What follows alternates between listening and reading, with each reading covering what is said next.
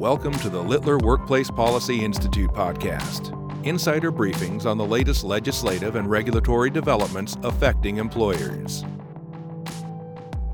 Good afternoon. I'm Ilyse Schuman, co-chair of Littler's Workplace Policy Institute, and welcome to Littler's Workplace Policy Institute California Legislative Update Briefing Call. Today's call is based primarily on the insight that was recently posted online titled California Legislative Update: Which Bills Made the Final Cut? If you haven't seen the article yet, you can do so by going to our website, www.littler.com, and on the home page, clicking on News and Analysis. Today, we're joined by the authors of that article, Chris Cobey, who is a knowledge management counsel in our San Jose office, and also Cooper Spinelli from the San Jose office. And if you have any questions during the presentation, please email them directly to Chris at ccobey@littler.com. Again, that's ccobey, C-O-B-E-Y, @littler.com, and Chris and Cooper will do their best to try to answer any questions as time allows. But let's go ahead and get started. And let me begin by asking Chris a question. So, how many bills did the California legislature consider and pass in 2016? And I guess as a follow-up to that, how many did the governor actually sign? And give us an idea about how that compares with some historical rates of signing and vetoing. Well, Ilyse, if you saw last night's debate and how it started, I'm going to take the lead of the lead speaker there, and I'm going to actually pass that question on to Cooper. But before I do that, I want to give some context to those of you who may not be residents in California as to what kind of playing field we're talking about here in California. For those who don't know, California is what we would call a deep blue state. And that's reflected in the legislature. We have a 40-person state Senate, and 26 of the 40 senators are Democrats. That's within one vote of a two-thirds majority. And in the California State Assembly, we have 80 members, and 52 of those are Democrats, 2 members short of a two-thirds majority there. As a matter of fact, the Democrats did have a two-thirds majority a couple of years ago, but they don't now. So what comes out of the California legislature is governed by the party in charge. And we also have, of course, Governor Jerry Brown, another Democrat. So it's a solid blue state in that respect. So for that purpose, what comes out of the California legislature is there's a strong labor influence here. Unions are quite powerful, and as a matter of fact, if you read reports of various bills, you'll find out that the source of many bills is publicly stated to be a particular union. So that's the context we're working in. But we'll see if that changes. And now, having given you that context, I'm going to turn it over to Cooper to answer the question, Ilyse, that you asked. Okay, so the final tally this year was 2,042 bills were introduced this session. 1,059 were enrolled to the governor, and 892 were chaptered. Now, that's a 15% veto rate, which is largely consistent with Governor Brown's veto rate for his second administration. And given the composition of the legislature that Chris just mentioned, that may be a surprising veto rate. But for comparison, Governor Schwarzenegger's veto rate in 2008 was 35%. And Governor Brown's for his first term was all of 2% in 1982. And then I can also comment that what Cooper's just told you indicates how quickly and how much bills get through the legislature because of all the bills introduced. About half of them get passed by both houses of Congress. So I'm sorry, the legislature. I'm going to leave Congress to Ilyse. So there we go. I'll leave that to you, Ilyse. Well, thank you. And I think certainly some would argue that the California legislature is a lot more prolific than Congress in Washington has been lately. Thanks for the background on the numbers. Let's talk about the content and the highlights. What were some of the most important bills to come out of this session for employers? This session was, relatively speaking, it didn't have any big blockbusters. There's certainly plenty of bills that affected California employers. During the course of the year, I was tracking probably 80 to 100 bills at any given time. But you know what the legislative process is like, and sausage making and all that good stuff. The major bill that came through actually came through in the spring, and it was the product of old-fashioned wheeling and dealing and log rolling. And that was the increase of California's minimum wage over steps, over a period of time, depending on the size of the employer, to $15 an hour. This was Senate Bill, or SB 3. And that was actually put together really on the Easter weekend when the stakeholders got together, not on the floor of either the House, the Senate, or the Assembly, but actually probably in the governor's office and met with the governor. Because what the parties were facing were at least two ballot initiatives that would have increased the minimum wage in various ways. So the parties got together and I think over the course of maybe 36 or 48 hours hammered out a bill that would be acceptable to everyone, and then it shot through the legislature in about a week and was enacted. The effect of this bill meant that the people who had backed the initiative to put on the general election ballot next month decided to, even though they had spent the money to get the signatures, to withdraw the initiative so it's not on the November ballot. We have a separate newsletter called an ASAP that went out in April of this year. So if you look on our website, if you want the details of the steps and the size of the employers this applies to over time, you can get all that information in that minimum wage newsletter that came out, as I say, in early April of this year. So that was really the big one. But of course, with California, unlike a lot of other states, California allows counties and cities to enact essentially their own labor and employment legislation in many cases. And what this means is that California's got 58 counties and close to 500 cities. And many of these local jurisdictions have enacted their own minimum wages, which are always higher than the state minimum wage. So we have cities like San Francisco, Los Angeles, San Diego, smaller cities like Palo Alto and Sunnyvale and San Jose, and they have their own minimum wages. If you don't know that, you definitely should be aware of it, because if you're working with an employer or you are an employer, you're going to need to follow the law that gives the employees the highest rate of pay. So it's not always going to be the state level. So we had that. That was sort of the big bombshell. But we also had an expansion on a bill that came through last year, and Cooper will tell you about that. Yes, and that bill was California's Equal Pay Act. Last year, the legislature and governor amended the law to include the standard, which would be that women need to be paid for substantially similar work as the opposite gender. This year, the legislature added race and ethnicity to the protected characteristics of gender for California's Equal Pay Act. And this was one of the more big-ticket items in a not-so-big-ticket year. But whether, or to the extent how much of a big-ticket item it was, turns on whether the California Equal Pay Act is really that much more of an attractive vehicle for wage discrimination claims than California's Fair Employment and Housing Act. At first glance, it seems like yes. So under the California EPA, there is no administrative exhaustion requirement for plaintiffs. The statute of limitations is longer, so it's not 1 year like under the Fair Employment and Housing Act, FEHA. It's 2 years for non-willful violations and 3 years for willful. Liquidated damages in the amount equal to the wage differential are available under EPA, where they're not available under FEHA.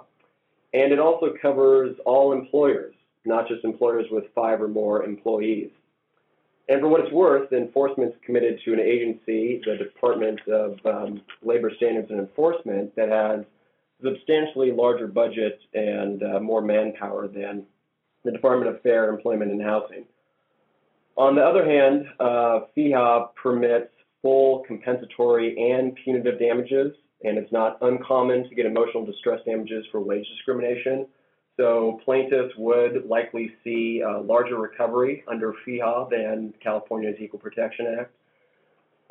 So because emotional distress damages are not available under EPA, that liquidated damages provision loses some of its luster, especially when there's not a wide wage differential.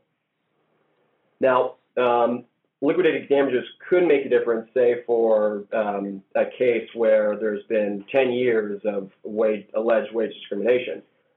But under a doctrine that's called a continuing accrual, recovery under both acts, FEHA and the EPA, are limited to damages arising from breaches within the limitations period. So for the EPA, you could not get damages extending more than 2 or 3 years, depending on whether it's a willful violation.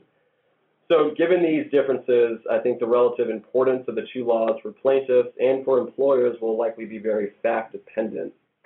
The bottom line is that it's been only 10 months since the EPA amendment last year, and it's thus too early to tell whether the EPA will increase in importance for plaintiffs or continue to be pleaded as a secondary cause of action in companion cases, which is what we're seeing a lot right now.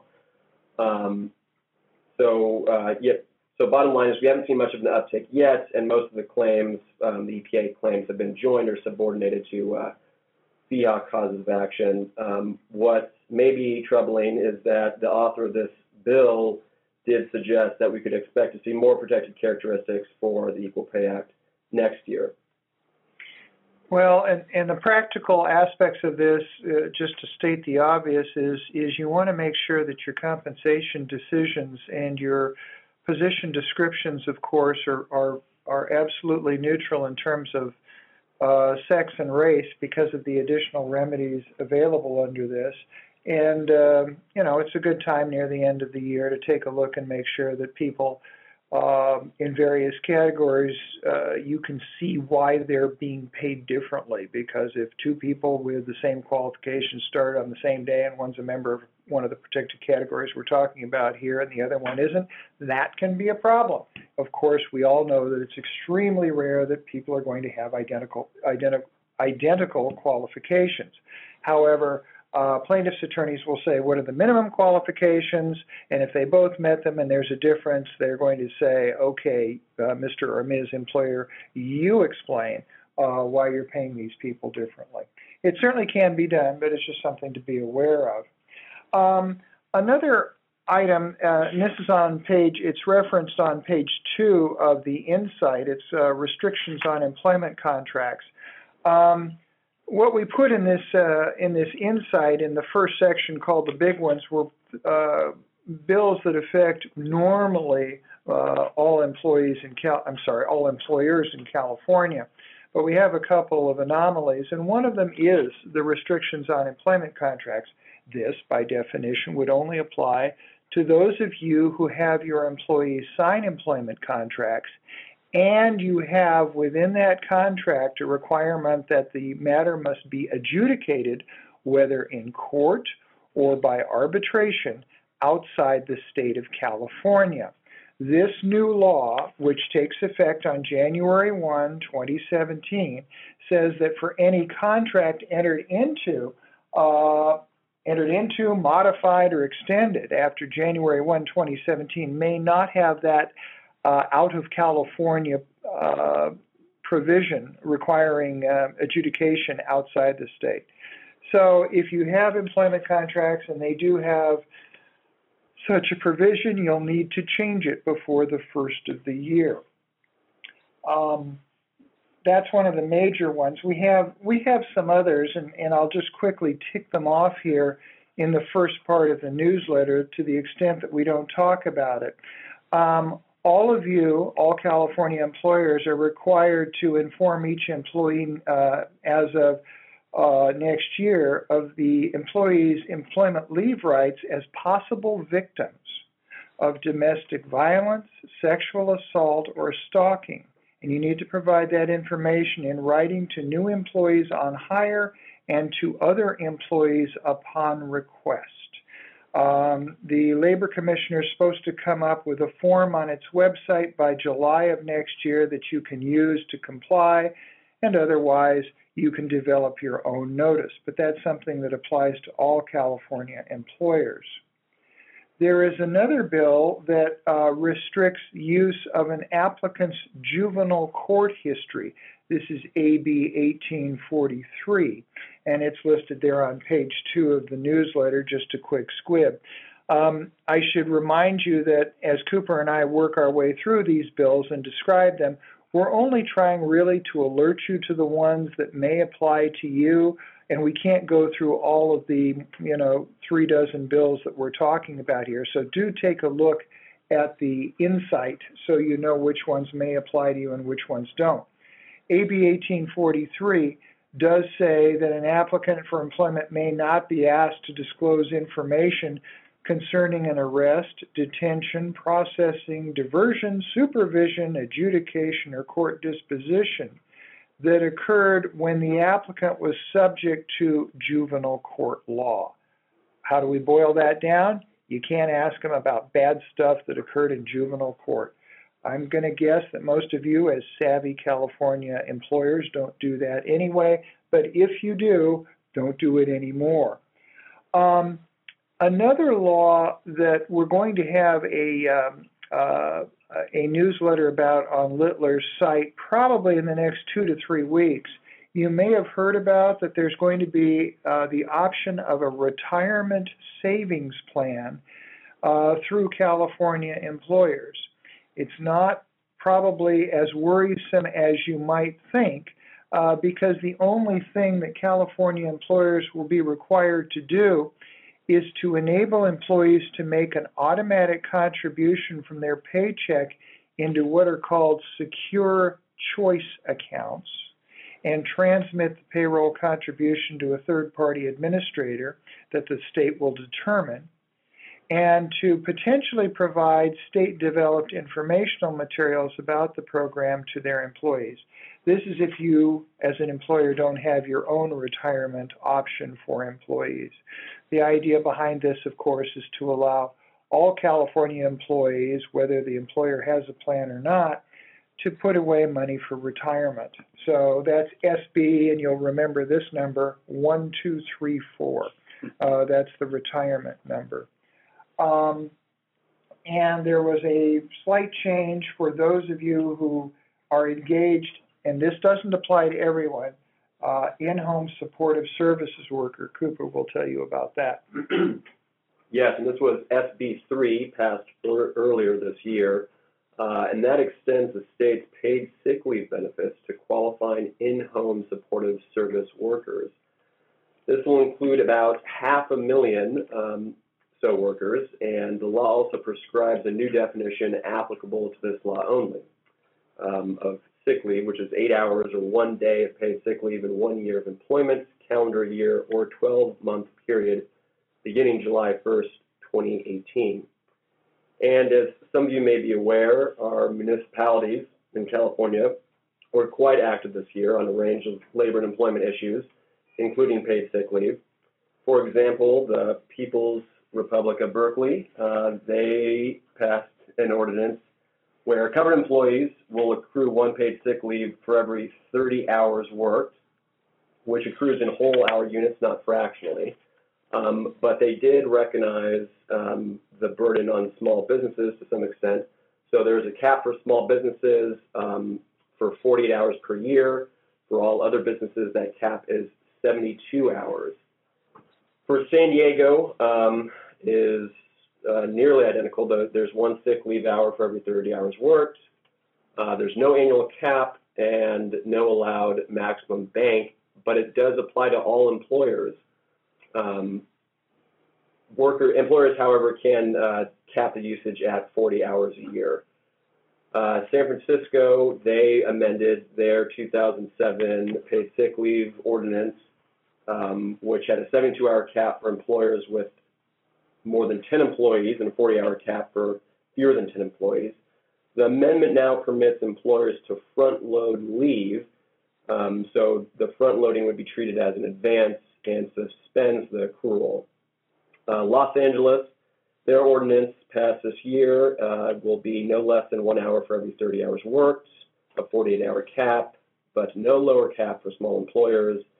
And finally, for Santa Monica, that is a 72-hour cap for employers with 26 or more employees, and 40 hours for employers with 25 or fewer. Okay, wake up there. This is this is important stuff. Paid sick leave is not quite as extensive on the local level as the minimum wage. One of the major bills that passed, but it only affects a certain segment of the workforce, was AB 1066. What AB 1066 does is phase in additional overtime for agricultural workers. This is a big deal for farm workers, and the United Farm Workers has been lobbying for this for years, and it finally passed. And if you're in agriculture and have farm workers, you know about it, and you'll definitely need to follow it. Like the minimum wage generally that passed in April, this phases in over time, and both by the amounts involved and the number of hours that a worker needs to work to be entitled to overtime. Because the opposition, of course, included the fact you're going to destroy family farms by doing this. So the bill does have a phase-in and a delayed phase-in for employers that employ 25 or fewer employees. So they'll have actually a 3-year delayed compliance period. But it was a big deal, and it also is going to be indexed. And I should have mentioned that with the other minimum wage, the state minimum wage. Indexing has been sought for years by the Democrats and the unions, and they got it this year in the bill that was passed. What happened in the past is California would increase its minimum wage by, jumps and spurts and jerks periodically over 1, 2, 3, 7 years, stuff like that. Going forward, it's now tied to an economic index and will continue on for without the necessity of the legislature having to get involved at all. Moving on to, again, these are more limited bills. For those of you in the janitorial area, or those of you, again, who are dealing with farm workers, both of those groups of employees in 2017 are going to be subject to additional training requirements. This is sexual harassment. And the reason the legislature saw fit to do that is because they heard a lot of anecdotal evidence that in those two industries, that is janitorial services and farm workers, that there were extended and a lot of abuses, sexual harassment and worse. And so they've imposed that. And this is consistent with the California legislature's general attitude that it's going to expand who needs to be trained, what they need to be trained on, and how often they're trained. And so this is just one of those expansions. So that's really an overview, Ilyse, of not only the bills that apply to most private sector employers, or all of them, but also to some major segments of them. Well, thank you. That's a lot for employers to digest. And you mentioned the 15% veto rate. Do you think that the legislature will try to override any of the governor's vetoes? Well, that's a fun question for those of you into California politics, because there are a lot of states in which one party has both the governor's office and the state legislature. It's not terribly unusual. At this moment in time, most of those that have one-party control are Republicans. The Republicans have, I think, more legislative seats on the state level than they have since at least 1928. So the rest of the nation is quite red that way. But California remains blue.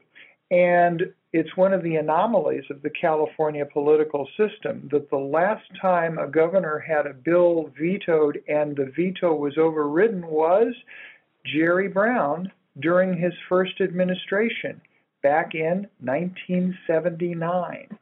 So there's been no attempted override, or I'm sorry, no successful override of a California governor's veto for more than, 36, 37 years. And the political reality behind that is even though the Democrats might be able to do it, and depending on the election results next month, might have the numbers to do it, they are reluctant to confront Governor Brown, who has sometimes been referred to in the California legislative process as the only adult in the room. Because California, governors probably don't take well to having their vetoes overridden. President Obama just had his first veto override, and he was none too pleased with it. But the thing about Jerry Brown that I think is really interesting is he will veto bills that went through all committees and both houses of the legislature without a negative vote, and he'll still veto them. So we had several of those come up, but we'll see what happens. But that's the story of the vetoes, Ilyse. Well, thank you. So don't count on it is the bottom line.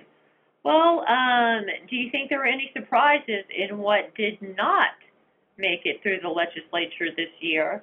And maybe we can expect to see these bills come up again in 2017. Yes, a few surprises. And I think I'm going to start with the substantive PAGA because I think that was the most important, the most intriguing, and ultimately the most disappointing of what didn't come to fruition. So in January, the governor's budget, among a great deal of other things, proposed some very real and significant changes to California's Private Attorney General Act. And he did so in an obscure 22-page addendum where he exhorted the legislature to address, to some extent, PAGA's myriad problems, not least of which is that under 1% of all PAGA cases are reviewed or investigated by California's, by the LW, or the LDW, or yes, it's the LWDA. So under 1% of all PAGA cases are reviewed or investigated, but the volume of PAGA notices is as high as 635 per month.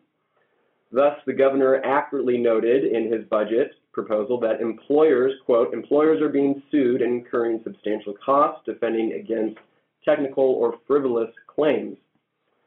Therefore, he proposed a not insignificant overhaul to PAGA. But the end result this session fell well short of any remedy, and that's because of what was gutted from the proposal before it even made it to committee. This included amnesty from penalties after a, quote, industry-wide practice, unquote, is, quote, invalidated, unquote, through a, quote, major court decision. It also would have required more detail in PAGA claim notices filed with the LWDA. It would have required a process by which employers could request that the LWDA actually investigate these notices, and it would have created a PAGA unit of about 10 or so devoted staff members to implement these reforms. Now, if I were a betting man, I would wager that one, some, or all of these omitted proposals might be floated in 2017. The new unit can be framed as a benefit for would-be plaintiffs and employers alike, and it does seem like the governor is genuinely committed to reducing, I think in some ways, the legal burden of employers. As you said recently, when asked to comment on how the law has changed the past 50 years, quote, more laws and more damn lawsuits. But of course, with the majority party all but beholden to the plaintiff's bar, anything that what I just described might be dead on arrival. The legislature's already managed to kill 5 bills seeking to update PAGA. So I don't like your chances for next year. Yeah, and PAGA, for those of you who may not be that familiar with what goes on in California, is a remedial statute that passed over 10 years ago. And it allows some really, really vicious penalties on employers for not complying with certain provisions of the labor code. So the employer community has for years been saying, can we can we strike a new balance as far as PAGA and its penalties and their applications are concerned? So, if that comes up, that's great. I wouldn't necessarily hold your breath in the current political climate, though. Okay, so next was salary history. Now, there was a salary history bill that was passed, enrolled, and signed by the governor. That was AB 1676, That is law, but it was diluted from its original version. So the question is, can we expect a stronger bill next year prohibiting outright any inquiry into salary history? So, like I said initially, 1676 was identical to a bill proposed last year, AB 1017, which strictly prohibited employers from asking about salary history, and that was vetoed by the governor last October. But following concerted opposition from a large coalition of stakeholders, the Senate this year removed the categorical prohibition. Thus, unlike 1017, AB 1676 doesn't prohibit inquiring about salary history. It instead restricts what employers can do with that information. Specifically, salary history cannot by itself justify any disparity in compensation. So on its face, then, the text permits using salary history as one of multiple justifications in pay disparity. On that basis, therefore, perhaps we could expect a 1017-like bill next session that would hermetically seal salary history information from employers' inquiries.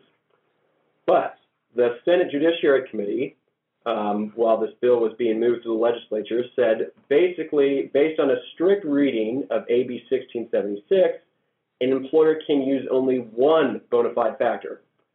But based on another reasonable interpretation of the law, an employer can use multiple factors, such as education and experience.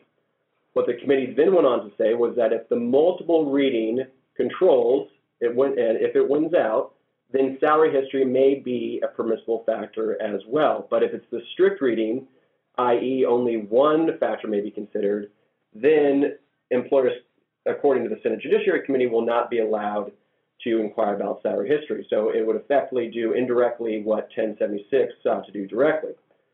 Thus, whether we see a 1017-like bill resurrected next session seems like it will depend on how 1676 is construed in the courts. So I wouldn't expect it next session, but regardless, I don't know why the governor's mind would change on this unless, as you said in his veto message of 1017, the Equal Pay Act isn't working. And next, we had predictive scheduling. This was SB 878, authored by Senator Levia.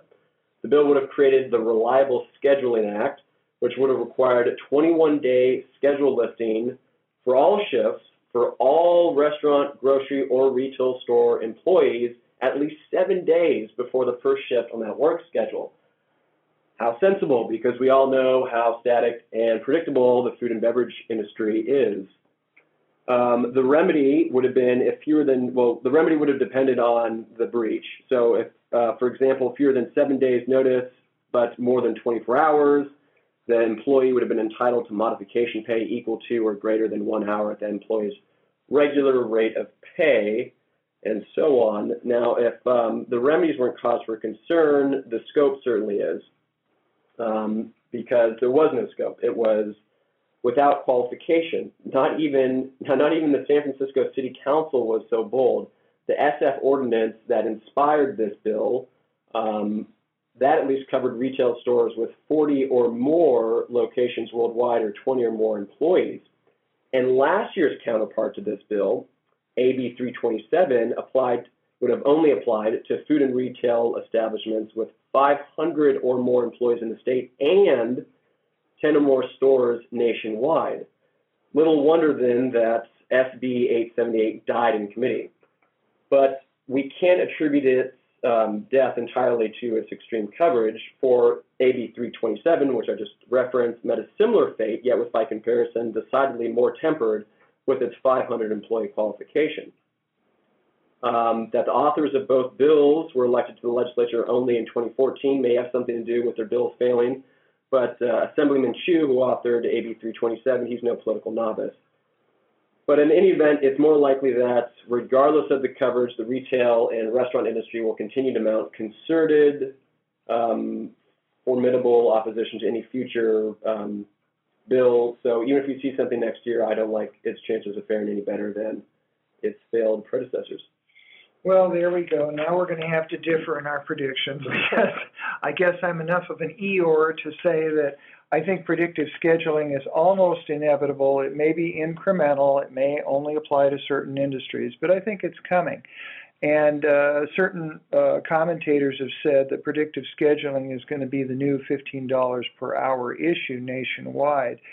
So California, once again, in the political climate it is, I think, going to be a source of this. And that is not to stop, as Cooper already said, the locals from doing this, because predictive scheduling started in San Francisco in California. Now Seattle's got it. And I think it's going to spread across the country. It's going to be one of those issues that goes forward. So for those of you who have hourly employees and have schedules for your employees, be aware of the fact that there will be fights about this and that they will try to impose restrictions on it and penalties if you change your schedule too little in advance. And that's the idea there. But there will be other things. I mean, speaking generally, and if you look through the newsletter that we have, the legislature generally is enhancing penalties for violating labor code sections and expanding the scope, for example, of existing leave laws. There will be more of that. The California legislature, certainly in the last 4 or 5 years, has been definitely on record as wanting to penalize any California employer who uses immigration status for any reason in employment that is not permitted by federal law. They've built up a great wall of very high penalties if you move outside of what federal law either permits or requires you to do on this subject as a California employer. And as you've heard in the chorus throughout this call, you need to be aware of those jurisdictions in which you operate as to whether they are going to go off on their own and impose predictive scheduling, minimum wages, paid sick leave, stuff like that. So that's really what's going to happen there, Ilyse, as far as 2017 is concerned. Well, we still have a few months left in 2016, and we've got some important elections coming up here in a few weeks, although most of the focus has been on the race to the White House and control of Congress here in Washington. What about from a California perspective, and will the November election affect the balance of power in the California legislature, do you think? Well, if I could only see a show of hands, but this is by telephone, so I can't. How many of you would like to sort of fast forward to November 9th and sort of be done with this? I'll bet there are a lot out there. Again, consistent with what we've talked about in the course of this call, I do not expect the partisan composition of the legislature to change significantly at all. Democrats, when the dust settles after November 8th, will continue to have majorities in both the state Senate and the state Assembly. I suppose it's sort of an interesting question as to whether they'll have 2/3 majorities, which could allow them to pass taxes, specific taxes, and I think that's what they may be gunning for. But there will be no significant change, and of course the governor is in the last 2 years of his last term, so that's not going to change any either. So the political climate in the legislature is going to stay basically the same for 2017 and 2018. We have our 2-year sessions of the state legislature. Well, there are also a number of ballot propositions coming up in the November elections, and could any of the propositions on the November ballot affect California private sector employers with respect to their workplaces or their employees? Well, there is one that's sure to gain a lot of attention if it hasn't already, and that's Proposition 64, which would legalize recreational marijuana for individuals over the age of 21. But fortunately, that is not expected to affect employers' right to maintain their drug policies in a drug-free workplace. The proposition, for one, expressly disclaims any intent to restrict the rights of public and private employers to maintain a drug and alcohol-free workplace. And more importantly, perhaps, the marijuana remains a Schedule I narcotic under federal law. And the Supreme Court of California has already held that employers have no obligations under state law to accommodate an employee for or forbear terminating him because of medical use of marijuana. Thus, it would follow that recreational use of marijuana will receive no greater protection. So it doesn't look like the propositions are going to directly affect the people who have to manage employees in California, and that's no small deal. But you still have to deal with employees between now and Election Day. And Ilyse, I think you co-authored a newsletter, an ASAP, on this subject, which is available on our website. Is that right? Absolutely. There's a lot of potential pitfalls and questions I think that employers are going to have as we get even closer to this seemingly never-ending election about the impact of political speech and politics in the workplace. So to try to help you navigate this minefield, please refer also when you're looking at this insight on the California legislature, look for also a recent insight on political speech in the workplace and what employers need to know.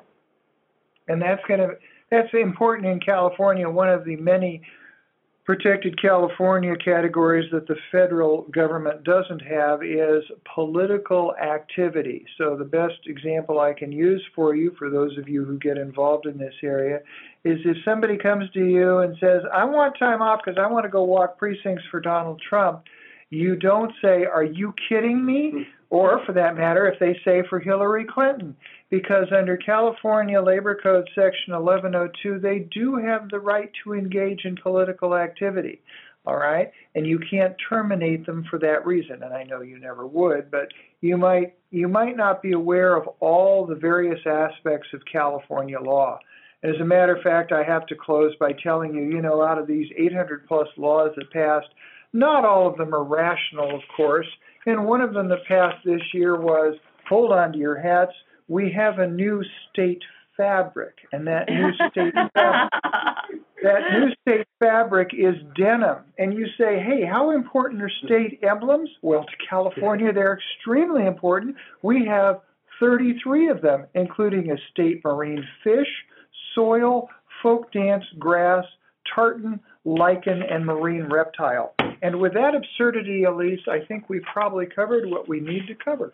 Well, thank you, Chris and Cooper, and thank you for letting us know about what this past legislative session has meant for employers in California, and also letting us know about the new state fabric denim. So if you have any questions, please feel free to reach out to Chris and Cooper. And again, thank you both so much for joining us today, and for everyone that called in, thank you for taking time this afternoon to join our WPI Insider Briefing call. Thank you.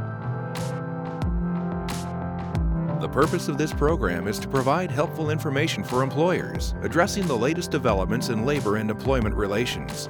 It is not a substitute for experienced legal counsel and does not provide legal advice or attempt to address the numerous factual issues that arise in any employment-related issue. To discover other labor and employment podcast series from Littler, the largest global employment and labor law practice, visit littler.com/podcasts.